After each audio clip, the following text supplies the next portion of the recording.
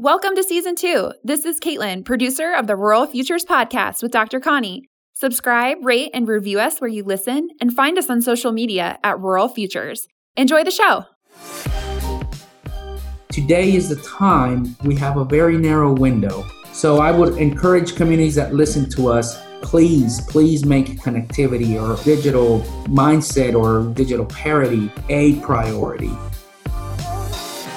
Rural Futures, the podcast where we connect thought leaders and doers at the intersection of technology and what it means to be human. Every episode, we talk with entrepreneurs, researchers, and achievers to create impact for generations to come. And now, here's Dr. Connie. Welcome back to the Rural Futures Podcast. I'm your host, Dr. Connie, and joining me today is Dr. Roberto Gallardo. Welcome to the podcast, Roberto. Thank you, Connie. It's a pleasure to be here. Well, really excited to have you on. So just a little bit more about Roberto. He's the Assistant Director for the Purdue Center for Regional Development and a Community and Regional Economics Specialist at Purdue Extension. But, the other thing about him is that he's been conducting research and extension regarding the impact of broadband in rural communities. And this is a huge issue right now. Roberto, tell us a little bit more about what you're doing in that space and why.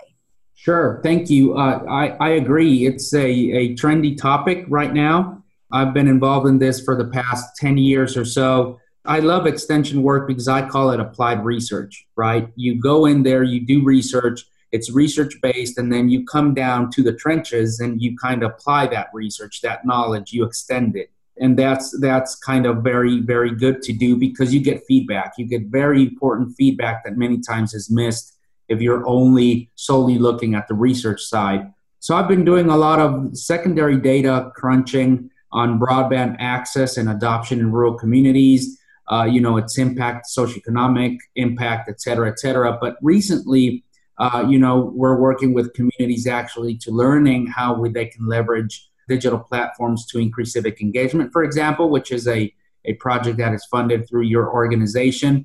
And we also are doing surveys to better understand how households and rural households are using the technology.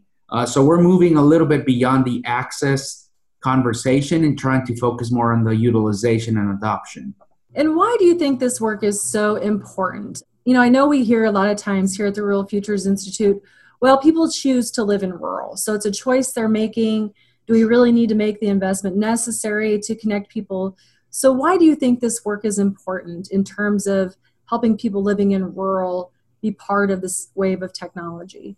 Well, as you know, the digital age is unfolding. I use the analogy that it is in diaper stage right now, and the train has not left the station. And so we've got to make sure that everybody that should board that train. And if not, you're going to be left out of a really, truly transformational time.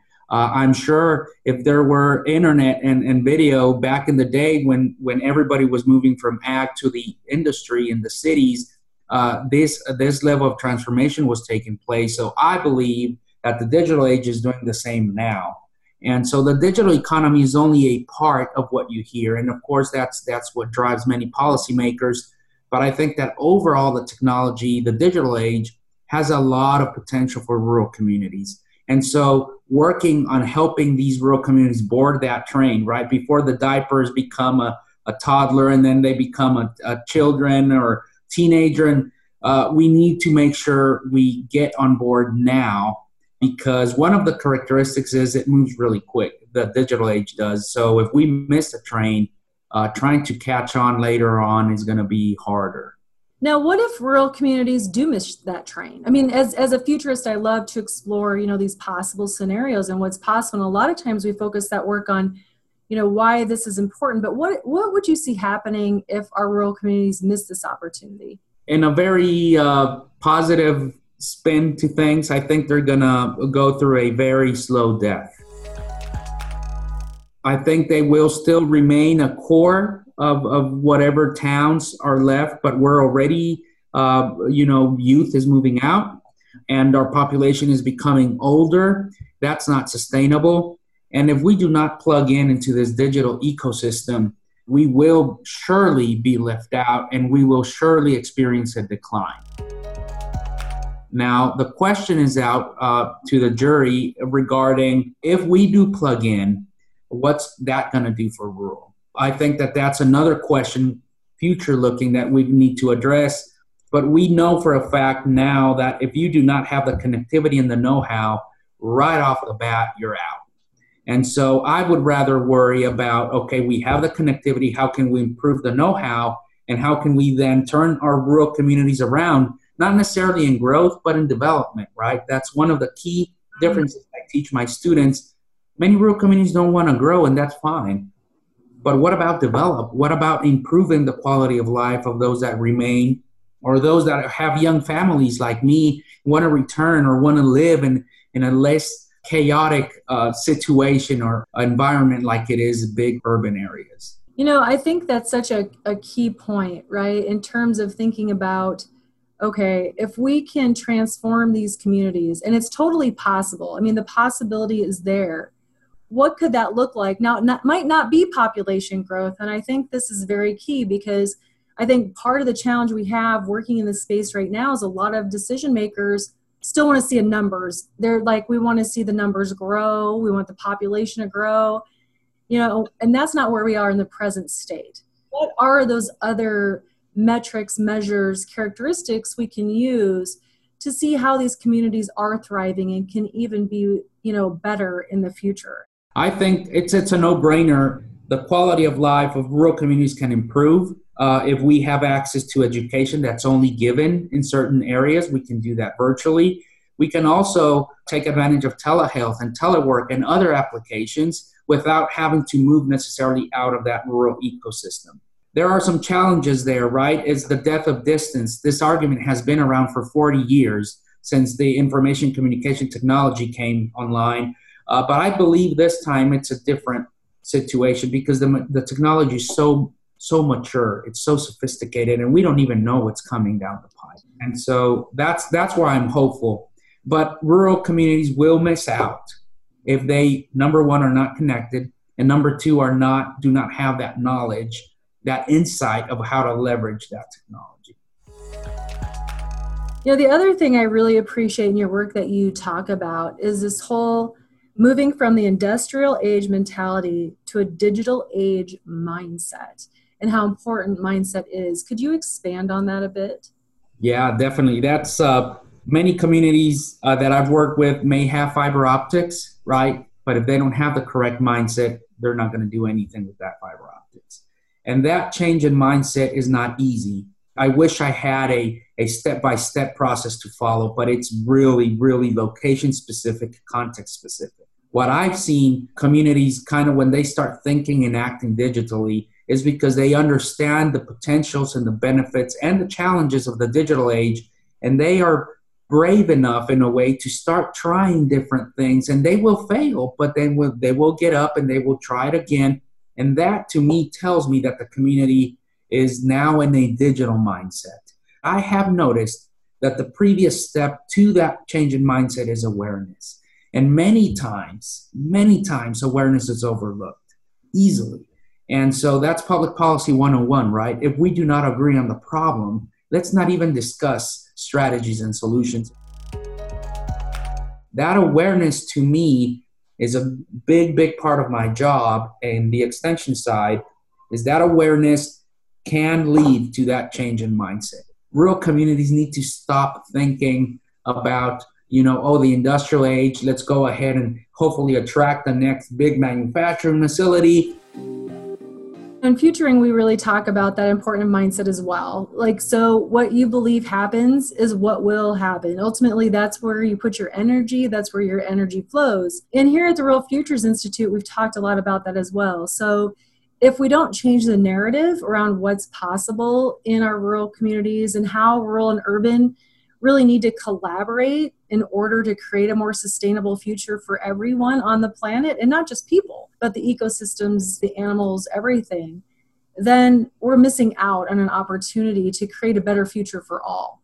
And I think, this mindset even of everything has to be very competitive, or the mindset of lack, is sort of unfortunate in terms of a world of abundance and what is possible. And I think technology, while also having its challenges, can really usher in an era that's more positive for more people. Totally agree. Scarcity has been the commodity that's been driving everything. And potentially we can now reach that age that you're describing. And that'll change the dynamics completely. It'll change our assumptions. It'll change our vision. It'll change everything. But again, the first key step is that awareness, right? What is this digital age? What are you talking about?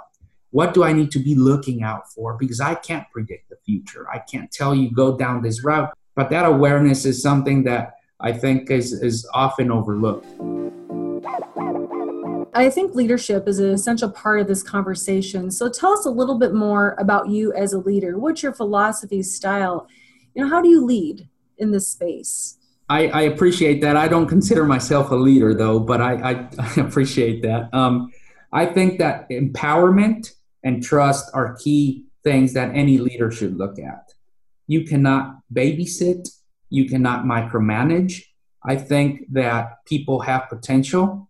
And if you empower them correctly, I think you can unleash that potential, and that'll free energy that otherwise would be tied up with menial tasks or trying to micromanage. At a community level, that's what I shoot for with the communities I work with, is you will not depend on me. This is a show, and this process is totally driven by you. I am here, and I will dance at the tune that you play. That is very important for sustainability purposes. Make sure the community is comfortable and is empowered, right? Then they will take it. And if you couple that with a mindset change, I think the community can do just fine. Now, what type of leadership do you think it's going to take to make these types of things happen? How do you see leadership evolving so that we do help shift the mindset and we do help empower people in the future? I think that many leaders in rural communities are doing so many things all the time. They're putting out fires all the time, right? They're just responding, they're reacting. They don't have time to be proactive. It's just the context, right? The situation. I think leaders need to incorporate feedback. I've seen part-time mayors that also have a full-time job. It's a different dynamics than in urban leadership or situation. But I think that's the key step, Connie, is first and foremost, the leader needs to recognize I'm busy as it is, but I do need to get additional feedback and incorporate this and collectively reach a vision that will then drive and really nurture this future leadership. We've really been here at the Institute talking about sort of this process of co-creation because, you can't just go to a community and you're not just going to swoop in and help them. It's their future, right? And so the goal really is to empower their future and help them achieve what they desire. But on the other side of that, I think as a university, one thing we've really been working on is how do we then listen to what's happening in that space? How can we co-create not just the future of that one community, but these communities of practice as a whole, like mental health or childcare, through that feedback, create better experiences for our students here, and really learn as a university how to evolve ourselves in an era that's full of exponential change. And I think that co-creation really comes from that deep listening and not just doing what we've always done. Correct. Totally agree. That co-creating, that ownership dynamic, I think, is critical. I appreciate in your work how you bring out the evolution of so many industries with this connectivity. So can we deliver more online or use different technologies to create almost virtual experiences wherever we are so that we can not just earn degrees, but those credentials, badges, whatever competency-based education might be there, or skills. I know you're a person who likes to learn by doing. So how do we create these experiences using technology so people can live where they choose, but also create the future they want? I'd love to know what you think about the future of broadband. What do you think it looks like, and what is it going to take really to connect everybody on the planet? There's still 1 billion people without electricity when you look at it. It's a matter of priorities. The future of broadband, I think more technologies will come out to play, but what I hear from providers and what I know is that the laws of physics, we have reached that point, especially in wireless, right? Many people tell me, oh, the solution will be wireless. Don't worry about it. It's like, well, if there are no leaves, right? If there are no like bodies of waters or lakes or whatever, we can't get past that laws of physics. So I think that the technology, I'm hoping, will continue to evolve where it'll be a lot more efficient and where it's not as costly to connect. Because when you think about it, Connie, the electronics and the actual fiber is not expensive. What's expensive is the labor, right? It's those capital costs to actually install or run the wire. But the actual electronics, as you've seen in the exponential behavior, I mean, they're going down. You know, they're cheap. The future of broadband is, yes, a worldwide, all world is connected. I mean, just imagine, I think that the worst waste of human talent and creativity is poverty. I think that humans are creative by nature. It's just that we are not exposed to the same things. We don't have the same opportunities. We are in different contexts. And imagine how many creative folks, because of their poverty situation, right? Imagine plugging that creativity into this digital ecosystem where you have worldwide information at your fingertips. What can we solve? What ideas will come out of that? And yet we have not tapped into that because they're not connected, right? Imagine a world that's connected. All low-income people join this bandwagon. I think it's going to change totally how we see the world, the ideas that we have, that feedback, that co-creating will be really, really powerful then, I think. It's going to be a huge, massive brain, really, that's going to be connected. I think just even understanding where people are, how they've experienced life, and they'll be able to create solutions we aren't thinking about, you know, because they'll have different experiences and different knowledge to bring to the table. Now, I know you've worked a lot with the speed issue, you know, because it's not just about the access, it's also about the quality of the access.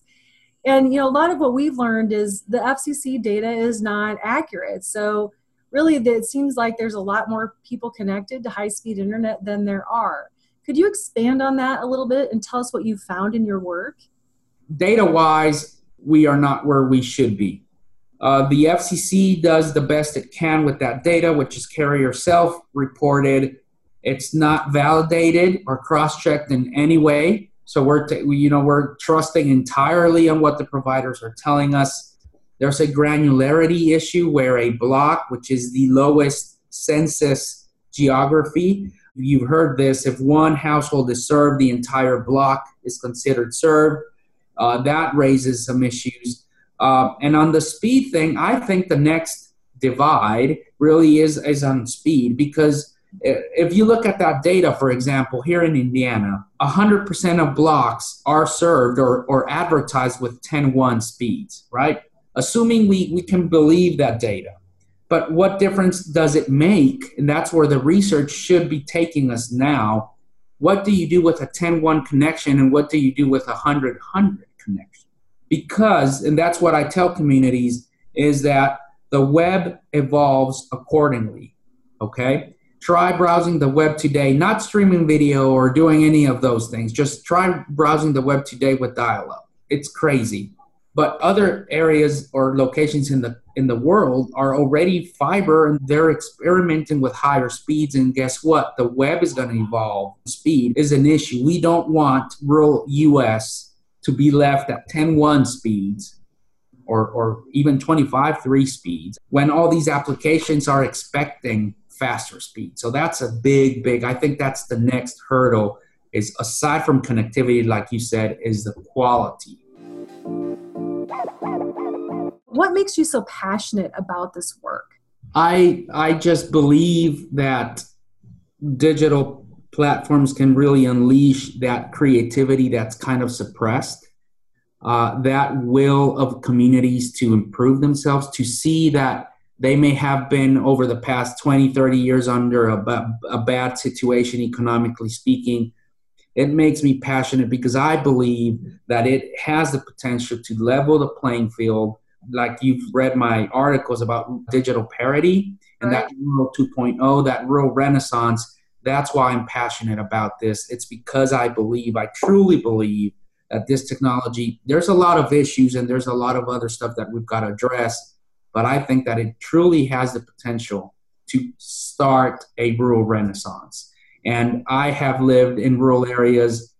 So imagine on the healthcare side, on the education side, on the entertainment side, because of mixed reality and digital reality and all these applications. So that's why I'm passionate about it, is because I think rural communities need to understand this potential and they need to take conscious steps towards this future.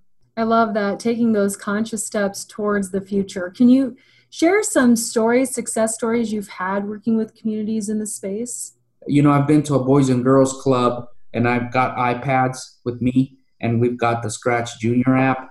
Low-income minority kids that have never seen a tablet, have never had one. It's amazing, Connie, how within 20 minutes, they're just tapping away. And that confirms what I see is that the potential is there, the creativity is there. That's that specific example. I've seen other rural businesses that depend entirely on their online sales because otherwise they would have gone out of business within their 2,000 town. I've seen, and like we're working in the project with the RFI on the communities, how they can become more responsive, right? How can they become more responsive so that way their quality of life and their civic engagement improves? So I have bits and pieces of examples like that in my work, and it's very gratifying to see. That's when you realize, Connie, remember that mindset change? That's when I go, that's very interesting. They've made that jump. And now I'm starting to learn from what they're doing. I also know you're a family man. You're married. You have 2 children. So what do you enjoy doing, and how do you continue to, sort of evolve as a leader yourself through doing some other things outside of work that spark your creativity and passion? Yes, I've got 2 daughters. One of them is 11. She's pushing hard for a smartphone. She's not getting it yet. Hey, that's my 11-year-old daughter too. I am with you on that. So when you give that a yes, tell me.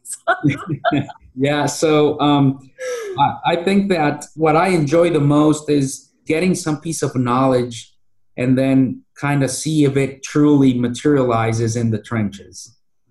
That's what gets me going every day, is when you show up to a community, you tell them this, that, and then they look at you in the eye and they say that doesn't make sense. This makes sense. And then you go, oh, that feedback is phenomenal. I'm passionate about that. On my daughter's side, I've shown them a couple of the stuff I've done, and my little one, who's 8, always tells me, Daddy, I know you and technology get along really well. And that's kind of how she's grasping it now. But I see that all their homework is online, and I cannot even imagine what a family that cannot afford, right? Or they've reached their data plan, or they're not connected, or they have to drive to the library, to the dump. I, as a parent, totally empathize about. It's like, wow, I totally understand why you're frustrated, why you're mad, why your children are at a disadvantage that they didn't even create themselves. That's such a critical point, because, when you think about the future, and I think when you have, kids or grandkids or other, young people you care about or in your life, you do want to envision a better future for them, and for them to have that mindset themselves of, anything is possible. I literally, at my fingertips, can create whatever life I want. I can solve things, I can be a social entrepreneur, I can start a business, I can raise money for a cause. There's just all these pieces and parts to it. We've always been very excited about the work you do, but I think hearing it now today in terms of how do we make it also a great equalizer in this world, I think it's just such a powerful message.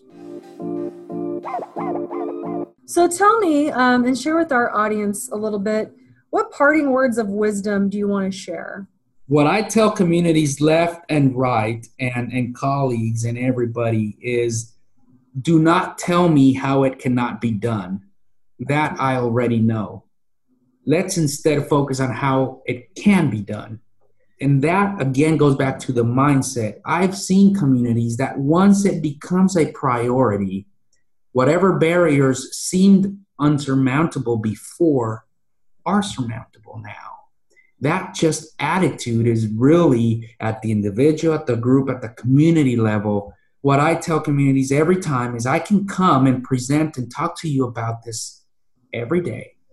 But if you do not, as a community, as a group, as a leaders, whatever it is, do not really feel that this is the way you need to go or this is what you should be looking at, there's nothing I can do. Really, I can share with you resources, but you will always tell me why it cannot be done.